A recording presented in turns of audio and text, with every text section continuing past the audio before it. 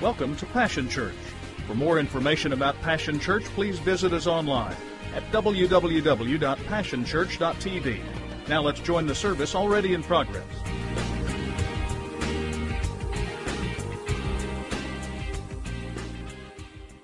This morning we're going to start this series called Bovine Basics. Now you can tell I'm from West Oklahoma because I knew what bovine meant. Some of you didn't even know what bovine means. It's basically a cow. We're going to talk about bovine basics. This morning the title of my message is Don't Have a Cow.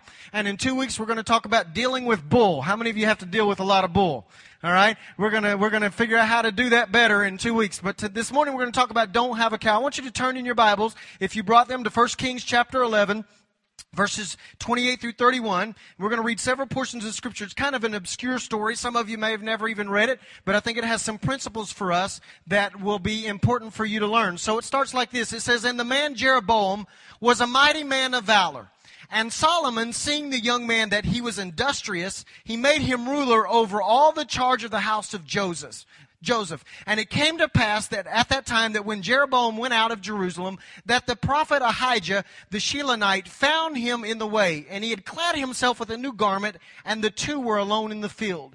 And Ahijah caught the new garment that was on him, and he rent it in 12 pieces. And he said to Jeroboam, Take thee 10 pieces, for thus saith the Lord, the God of Israel, Behold, I will rend the kingdom out of the hand of Solomon, and will give 10 tribes to thee. Verse 37. And I will take thee, and thou shalt reign according to all that thou soul desireth, and thou shalt be king over Israel. And it shall be, if thou wilt hearken unto all that I command thee, and will walk in my ways, and will do that is right in my sight, to keep my statutes and my commandment, as David my servant did, that I will be with thee and build thee a sure house as I built for David, and will give Israel unto thee. And I will for this afflict the seed of David, but not forever. Solomon sought therefore to kill Jeroboam, and Jeroboam arose and fled into Egypt unto Shishak, king of Egypt, and was in Egypt until the death of Solomon. And then in chapter 12, verse 20. And it came to pass that when all of Israel heard that Jeroboam was come again, that they sent and called him unto the congregation, and made him king over all of Israel. There was none that followed the house of David, but the tribe of Judah only. Verse 26. And Jeroboam said in his heart, Now shall the kingdom return to the house of David.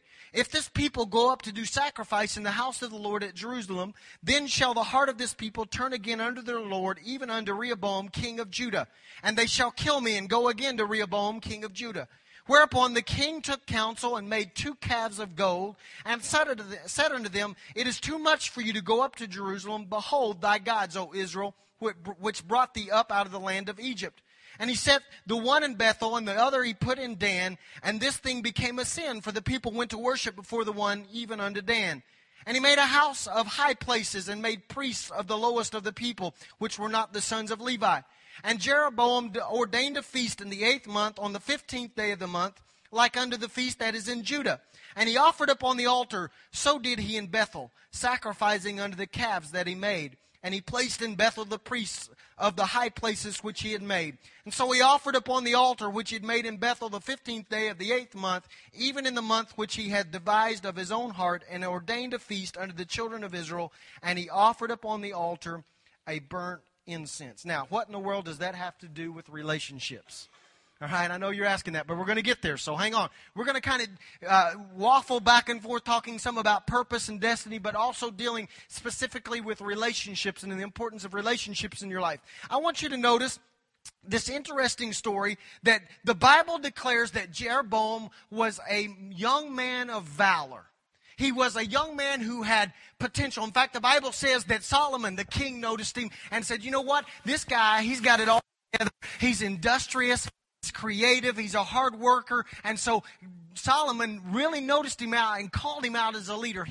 One way to say it is he's purposed. He had a destiny.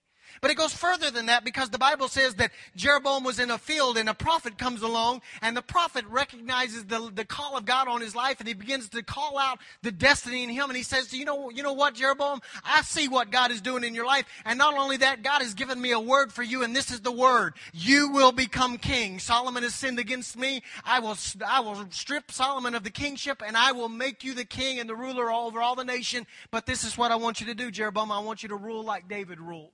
I want you to have the heart of David. I want you to rule with character and integrity, and I want you to love the people and take care of the people and prosper the people. That is your destiny. That is your purpose. That is your plan. You could say that he was a chosen young man. And I stop right there just as a side note to say, isn't that what you've always heard too? It doesn't really matter how old you are or how long you've been in church, because we've all had the verse of Scripture quoted over us at one point in our lives that you are a chosen generation, a peculiar people, a royal priesthood, that you're set apart, that you are destined, that you have a plan and a purpose, that your generation will be the generation that ushers in revival, that your generation will be the generation that brings in the purposes of God on the earth. Haven't you heard that? I've heard that all my life. It's true. We've heard it. But we haven't learned how to accomplish it. So I notice in this that Jeroboam was handpicked by God and chosen by God, and peculiar in that he was industrious and he has favor on his life. But I want you to notice something. Jeroboam goes from having favor to being a fugitive. Because all of a sudden, out of nowhere, this same king that noticed and pulled out the leadership capabilities of Jeroboam now hears that Jeroboam has been prophesied over, now hears that Jeroboam has a call on his life, now hears that Jeroboam has a purpose and a plan in his life, and that same king that was applauding Jeroboam now wants to kill him. And the lesson that we can learn, the very first lesson that we learn about relationships is this: not everybody will be happy about your destiny and your call. I wished I could stand up here this morning and say that when you get the Word of God over your life and you begin to figure out what you're ordained to do and what you're destined to do and what you're set apart to do, I wished I could stand up here and say that everybody will stand up and applaud and pat you on the back and say, you go boy, you go girl, go after it, man, do it. Accomplishes the feats of God that He has for it. But the reality is that when you are dealing with relationships, not everybody will applaud your call. In fact, when you're dealing with relationships, one of the things that you need to understand is that people get jealous. And sometimes when you finally figure it out, they're struggling to figure it out. They don't know what they're supposed to do, or maybe they do know what they're supposed to do, and it treads on their territory a little bit. All of a sudden, out of nowhere, out of favor to becoming a fugitive, and you're no longer applauded, now they want to kill you. I'm preaching real good right now. Because some of you dealt with some jealous people in your life that have heard that God has a plan and a purpose for you. And you would think that they would want you to accomplish that and be excited for you, but instead they try to kill you. Not everybody will applaud your purpose. Not everybody will be happy for you. See, some folks, and some of you are dealing with this situation. Some of you are dealing with folks that had their plans for you. Come on now. For some of you, it's your spouse. Your spouse thought that when they married you, you were going to be a doctor, and now you're not a doctor because God called you to do something else, and you don't make as much money as a doctor made, and now your spouse is going, man, I didn't expect this. I had plans for you. Now I'm disappointed that now you want to go on the missions field? Are you out of your mind? That's not what I signed up for. They had plans for you. For some of you college students, some of you dealing with it right now because your mom and daddy all of your life had plans for you to go to law school, go to medical school, become a journalist, and all of a sudden you step up and say, nah, I want to teach music. And they go, how are you going to make music? How are you going to make a living teaching music? Ask my wife. It's tough to make a living. Okay, I won't go there. And some people have plans for you. And they become disappointed when you don't fulfill their dreams for you, rather than going out and making up your mind that you're going to fulfill your dream. They want you to live out their dream. And the moment you refuse to do that, they quit applauding your call, your purpose, your destiny. See, Joseph teaches us a lesson. Those that are closest to you won't always be happy about your dream. In fact, the truth is that a lot of times those closest to you will throw you under the bus when they figure out that you have a dream. They'll put you in the pit. They'll talk about. Paul's call was challenged. Paul had an encounter with God. Said, now my life has changed. My purpose has changed. My destiny has changed. I'm no longer Saul. Now I'm Paul, and all I want to do is preach Jesus. And the church folks look at him and go, you're crazy, man. Jesus had his call questioned. His own family came to him and said, we know you. See, some of you got folks in your life that know you. They've lived with you. They've grown up with you. And now you're out there trying to do what God's called you to do. And they're going, not everybody will applaud your call. The second thing that we learn is this. Jeroboam, hears that Solomon is out after his life. And so Jeroboam takes off running, and he runs to Egypt and he hides out. Notice, if you will, what happens in Jeroboam's life. I want you to think about this. He grew up in Israel, but suddenly he is a fugitive and he runs to Egypt. He is out of place. He left behind his friends. He left behind his family. He left behind the comforts of his home. He's living as a foreigner in a different land. Another way you could say that is he is inconvenienced. Because what I want to teach you this morning, the second lesson is this, is just because your life is marked by destiny does not give you a free pass into a life of no pain, no trial, and no heartache. You need to learn that this morning. If there's a call, if there's a plan on your life, you just might as well mark it down in your little book, get it in your mind, get it in your spirit. There will be heartache, there will be pain, and there will be trials for you to accomplish that plan. Jeroboam was inconvenienced. If you have a plan, if you have a call, you will face trials. You will face hardships. There will be moments when it will all hit the fan and it won't be fun. You will be inconvenienced. Sometimes your heart will be broken by the people you love the most. Sometimes you'll have to endure pain to fulfill your purpose.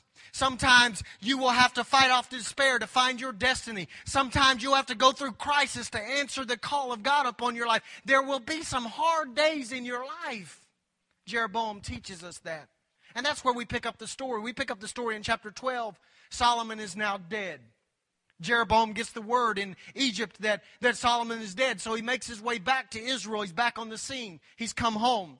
And it appears that it is his time. It's his moment. The prophecy is about to be fulfilled. It is his moment in the spotlight. It's his moment in the sun. But I want to remind you that in chapter 11, the word comes from the prophet of how Jeroboam is supposed to rule. He says, Jeroboam, you're going to be the next leader. You're going to be the next king, but here are my instructions. Rule like David. Listen to the instructions of God. Have love and compassion and rule under the guidance of God. But now, one chapter later, from chapter 11 to chapter 12, Jeroboam shows up on the scene, and instead of ruling like David, he shows up as an evil taskmaster, and I want you to notice what he does. He builds 2 golden calves. He has a cow. Now, I want to get to that in just a second. What caused the change in Jeroboam? What caused him to go from an industrious young man that is called by God, that is ordained by God, who has a heart for God? Suddenly, he comes back one chapter later, and now he builds 2 calves. I want to deal with that in just a second. But before we do, I want to ask you this. Or I want to teach you this. Let me say it that way. Here it is, lesson 3. Destiny has demands. Write that down. Destiny has demands. To fulfill your purpose, you must stay pure. See, Jeroboam, for some reason, decided that he could do whatever he wanted to do and still fulfill his purpose and his plan.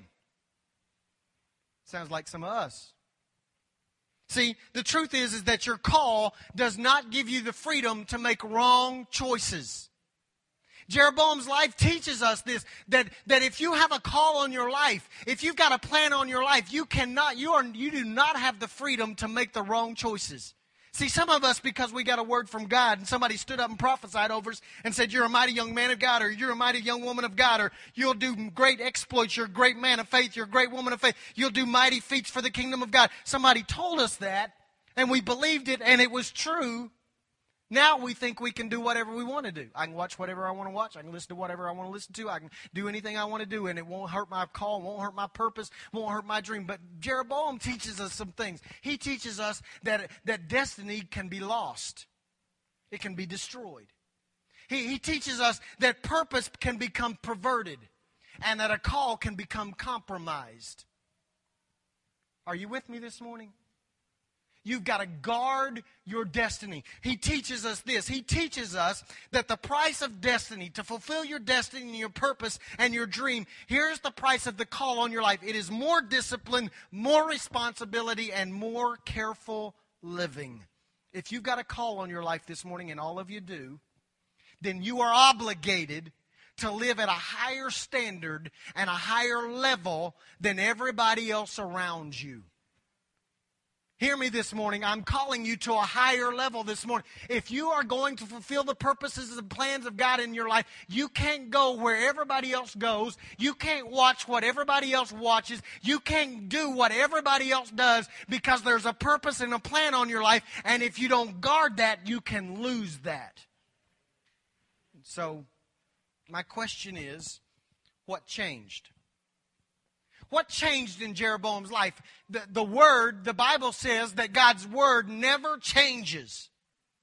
And the Word of God had come and said, Jeroboam, you're the next king. You're a mighty man. You're a man of valor, and I'm going to appoint you as king. So God's plan and purpose for Jeroboam never changed. The prophecy wasn't wrong. The prophecy wasn't out of place. It wasn't out of order. It was right on time at the right moment. It was sent by God. So what changed? What caused Jeroboam to move from being a man of valor to being a villain overnight? What happened? I think you have to work backwards to figure it out. See? Think about it. He built 2 golden calves. Where did he run when Solomon began to try to kill him? Egypt. Interesting, huh? Does that sound familiar to you? That sounds really familiar to me, because I can kind of remember this story in the Old Testament where the children of Israel are in slavery, and all of a sudden they get set free by God. Well, it wasn't all of a sudden. 400 years later, they get set free by God, and they begin to march out into the wilderness, and Moses goes up into a mountain to seek the face of God. He leaves his brother Aaron in charge, and they get frustrated and they get discouraged, and something funny happens. Because in Exodus chapter 32, verses 21 through 24, Aaron says this. After he creates what? What does he create? Do you remember? A golden calf. He has a cow. Right? They'd just gotten out of Egypt, and now he creates this cow. He says this in verses 21 through 24. He says, I threw the gold in the fire, and magically a cow appeared.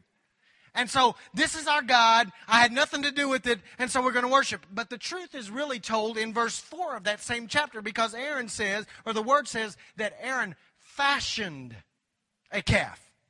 He made it on purpose. So isn't it ironic that Aaron creates a calf, and now all these decades later, Jeroboam creates a calf? It's ironic, isn't it? Or is it just obvious? It's obvious. It's obvious of this. This is obvious to me. That Aaron spent time in Egypt, Jeroboam spends time in Egypt, and now they both create golden calves. What's going on here? You got to go and do history and figure out that Egypt was steeped and marked by worship of what? Cows. They worshiped cows. And so now the people that had hung out with cow worshipers suddenly create cows. You want the lesson? Write this down. This is a powerful lesson. Here it is. Lesson 4. Your relationships determine your revelation. Who you hang out with determines what you see. In other words, if you hang out with cow worshipers for too long, guess what you'll do? You'll worship cows. If you hang out in the club too long, guess what you'll do? You'll do what they do in the club. You hang out with that friend that talks with language that you're not really fond of for too long, and you spend every waking moment with them, guess what words will suddenly come up out of your spirit and slip past your lips, and you'll go, where did that come from? It came with the cow you were hanging out with. Come on now, let's be honest. Who you hang out with determines what you can see. Who you spend your time with will determine what you struggle with. You need to just write yourself a note. Whoever I spend my time with is what I will struggle with. If you hang out with somebody that has no morals, it won't be long. You could glow in the dark tonight, but about 3 months down the road, if you spend all your time with somebody that has no morals, you'll slip up and you won't have any morals. If you spend your time with somebody that's drinking all the time, right now you may be drinking Mountain Dew, but there will come a moment when you'll have a weak moment, and because you're hanging out with a bunch of cows, you will become a cow worshiper too. You got to watch out who you hang out with. You got to watch out who you spend your time with. Can I tell you the test to figure out who you should hang out with or not? Jeroboam teaches us how people who are people we should not hang out with, what they will do. The same thing Jeroboam did. he does three things. The first thing he does is this. He tries to get their attention off of God. Stay with me. He distracts their worship. If you're hanging out with the wrong person, you'll be able to figure it out because they will try to distract your attention off of God. You're hanging out with somebody right now that's getting your attention onto everything else, money and success and fame, but they never talk about God and they never deal with God. They are trying to distract your worship. And then his second thing he does is he convinces them to worship something else. So not only will they distract your worship, they will try to intercept your worship. Come on, I'm teaching you something right now. They will try to intercept your worship and say, you know, that God stuff, that's not really all that important. There's more important things in life. Come on, let's get the fame. Let's get the house right. Let's get the clothes right. Let's get the popularity. I want to intercept your worship. And then the final thing they will do is they will convince you to worship when it's only convenient. In other words, they will try to reprioritize your worship. Right now, you can't wait to get to church. You hang around the wrong person long enough, and you won't want to come to church.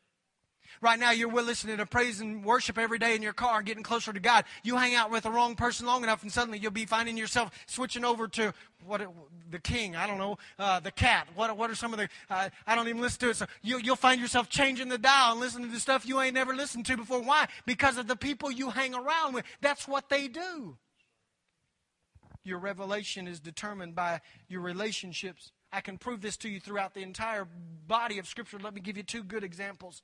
The first one is this, a group of soldiers who are trained. They've been in battle before. They're proven. They're equipped. They have all the tools necessary to defeat the enemy. But now they find themselves huddled up in their tents, refusing to come out and fight because they come to this conclusion that there's no purpose and there's no cause and there's no chance.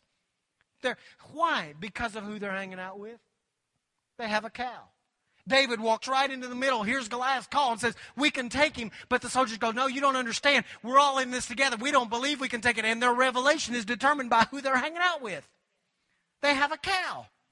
You go into the New Testament and you read about this man that's bold and he's impulsive and he's ready to draw a sword at a moment's notice and to cut off any ear that he can get a hold of.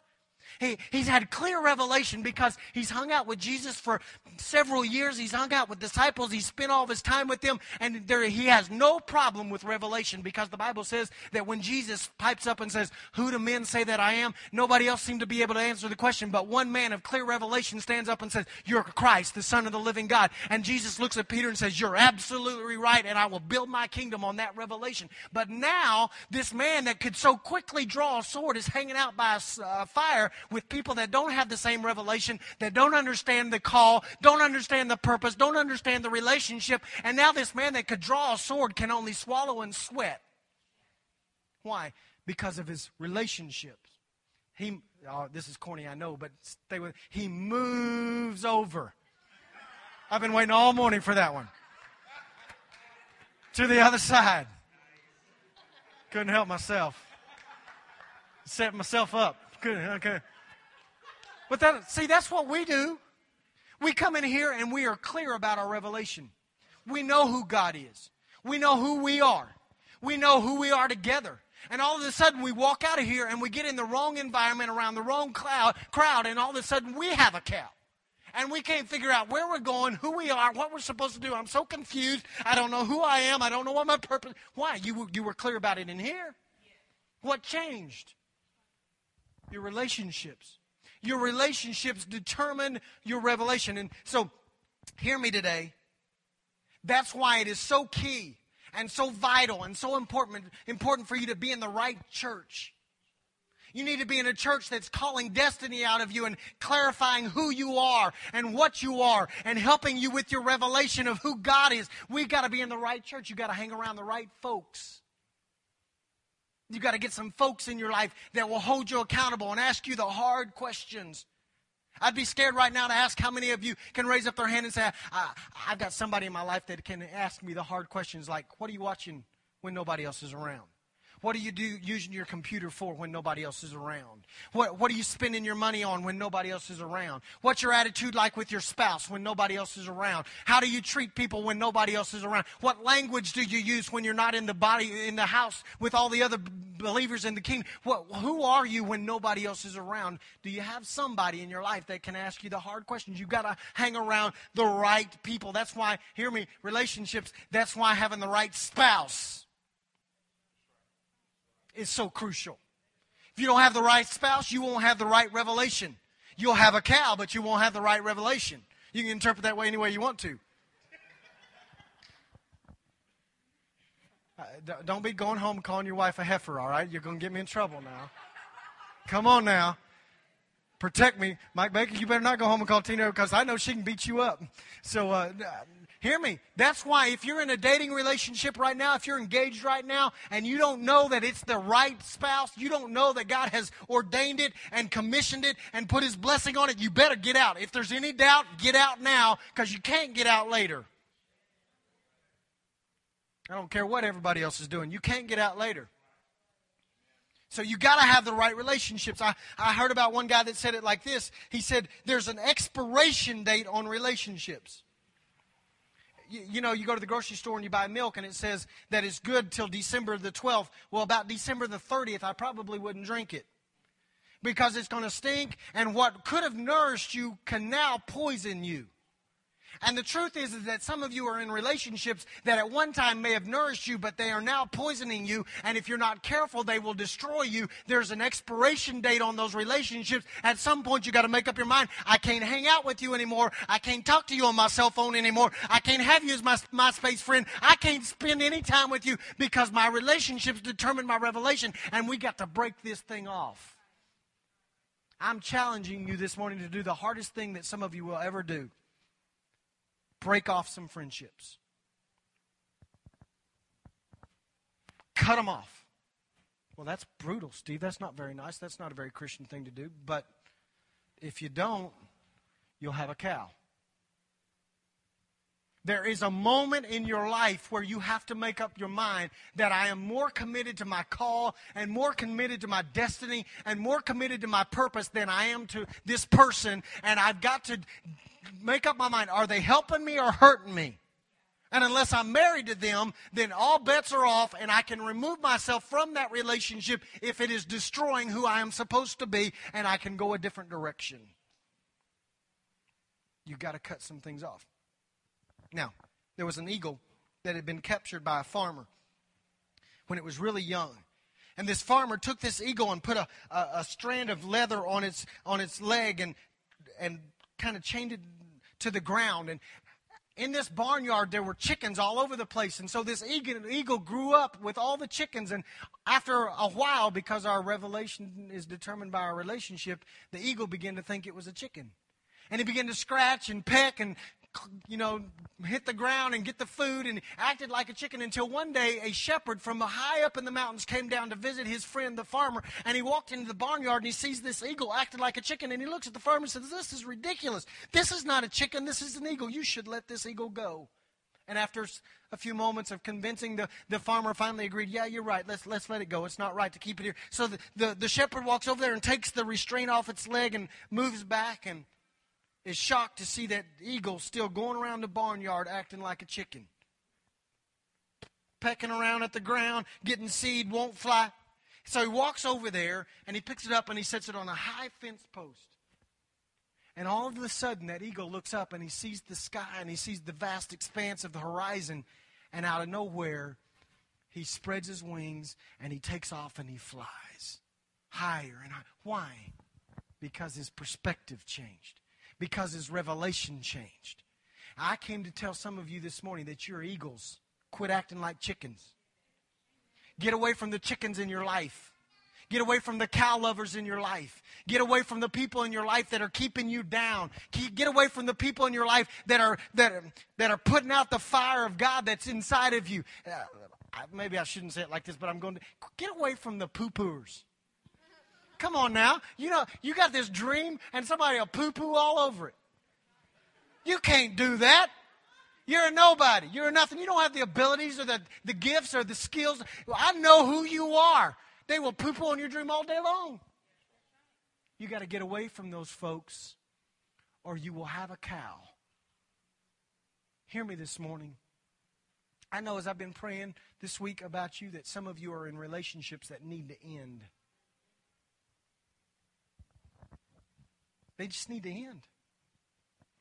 You need to call them up and say, I love you. Appreciate the fact that you've nourished me for all these years, but God has spoken to me and said, you know what? Can't do this. Then we'll hang up the phone and say they were a cow. Don't tell them that. Just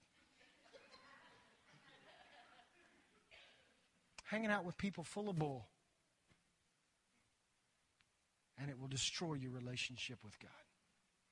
And it will keep you from being what God has called you to be. Don't have a cow. Get your relationships right. I want you to stand with me this morning.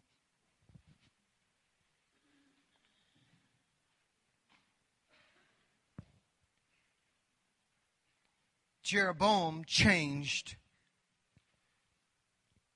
because of the environment he lived in.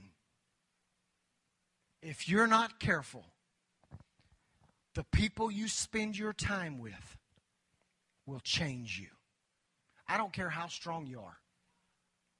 Listen, I don't care how strong you may be the strongest Christian in the room. The truth is that none of us are strong enough to spend all of our time with people that don't believe what we believe, think what we think, worship like we worship, and stay strong. At some moment, they will influence you.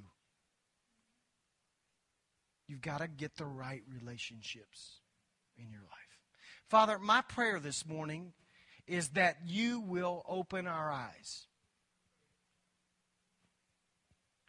Open our eyes so we can see, clearly see, which relationships that we're in are helping us and which relationships we're in that are hurting us. God, I know I've challenged my folks this morning to make some hard decisions, but I pray that you would do what I cannot do. I pray that you'd go into their mind right now and into their heart right now, and you would let faces come to their mind and to their memory of people that are destroying them. God, I pray that they would see phone numbers in their head right now of people they've been talking to that are causing their revelation to be destroyed. And Father, I pray that you would give us the strength, the guts, the backbone to make the cuts that we need to make. Father, I pray for every teenager in the room that's dealing with peer pressure right now in school. I pray that you would allow them to walk through their high school, their middle school, their junior high, and make right decisions about who they hang out with right now. God, if there's questionable characters in their life that maybe their parents don't even know about, Father, I pray that you would expose those people for who they really are. They're cow lovers, and they're causing us to lose who we are. And God, I pray that in the name of Jesus, we would have some young men and some young ladies that would be strong enough to take a stand. Father, I pray for my college folks that are in this room. Some of them attending Christian colleges, some of them are not. But Father, I pray that in the name of Jesus, regardless of what kind of college they're hanging out in, God, I know that even in a Christian college there can be cow lovers. And so Father, I pray that in the name of Jesus, you would give us the strength to know what relationships are right and what relationships are wrong. Help us to make the right decisions. Father, for those in this room this morning that are dating and moving forward and towards marriage, I pray that in the name of Jesus you would speak clearly, bluntly to them about the relationship that they're in. And Father, if there's even a moment's hesitation or a moment's doubt that comes from you, I pray that we would realize it's not cold feet. It's you. Help us to acknowledge your voice and make the hard decisions. Father, I pray for all the families represented here and all the individuals represented here that work, that live. God, I pray that in the name of Jesus, you would give us the strength to guard our call by being pure. God, I pray that you give us the strength to guard our call by watching our relationships. And God, I pray that what we would do this morning is begin to check the expiration date on some relationships that we're in. God, we know the enemy likes to use people to destroy us. So God, give us wisdom to discern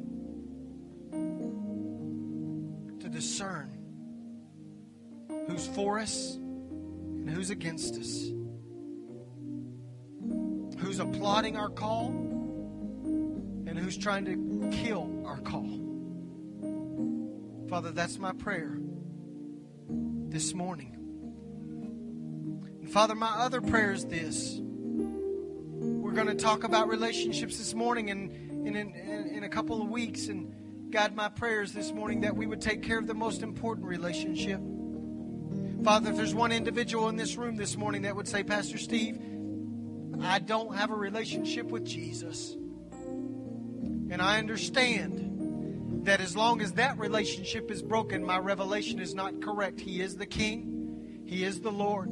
He is the Savior. And I want to get that one right so that all my other relationships will fall into place. Father, if there's one that could say that this morning, I pray that they would respond right now. If you're here and you don't have the relationship right, you cannot expect all the other relationships to be correct if the relationship is not correct. And you can say, Steve, my relationship with Jesus is not where I want it to be. Maybe you've never accepted Christ as your personal Savior. Maybe you've never asked Him into your heart. Maybe you have, and it's not where you want it to be. If that's you, quickly, I just want you to raise your hand and pull it right back down. I won't embarrass you. Yes, there's two right there. Anybody else? Not where I want it to be. Anybody else? I'm not going to tarry long.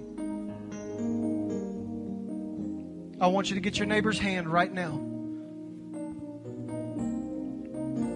Some of you are holding hands with people that raise their hand right now.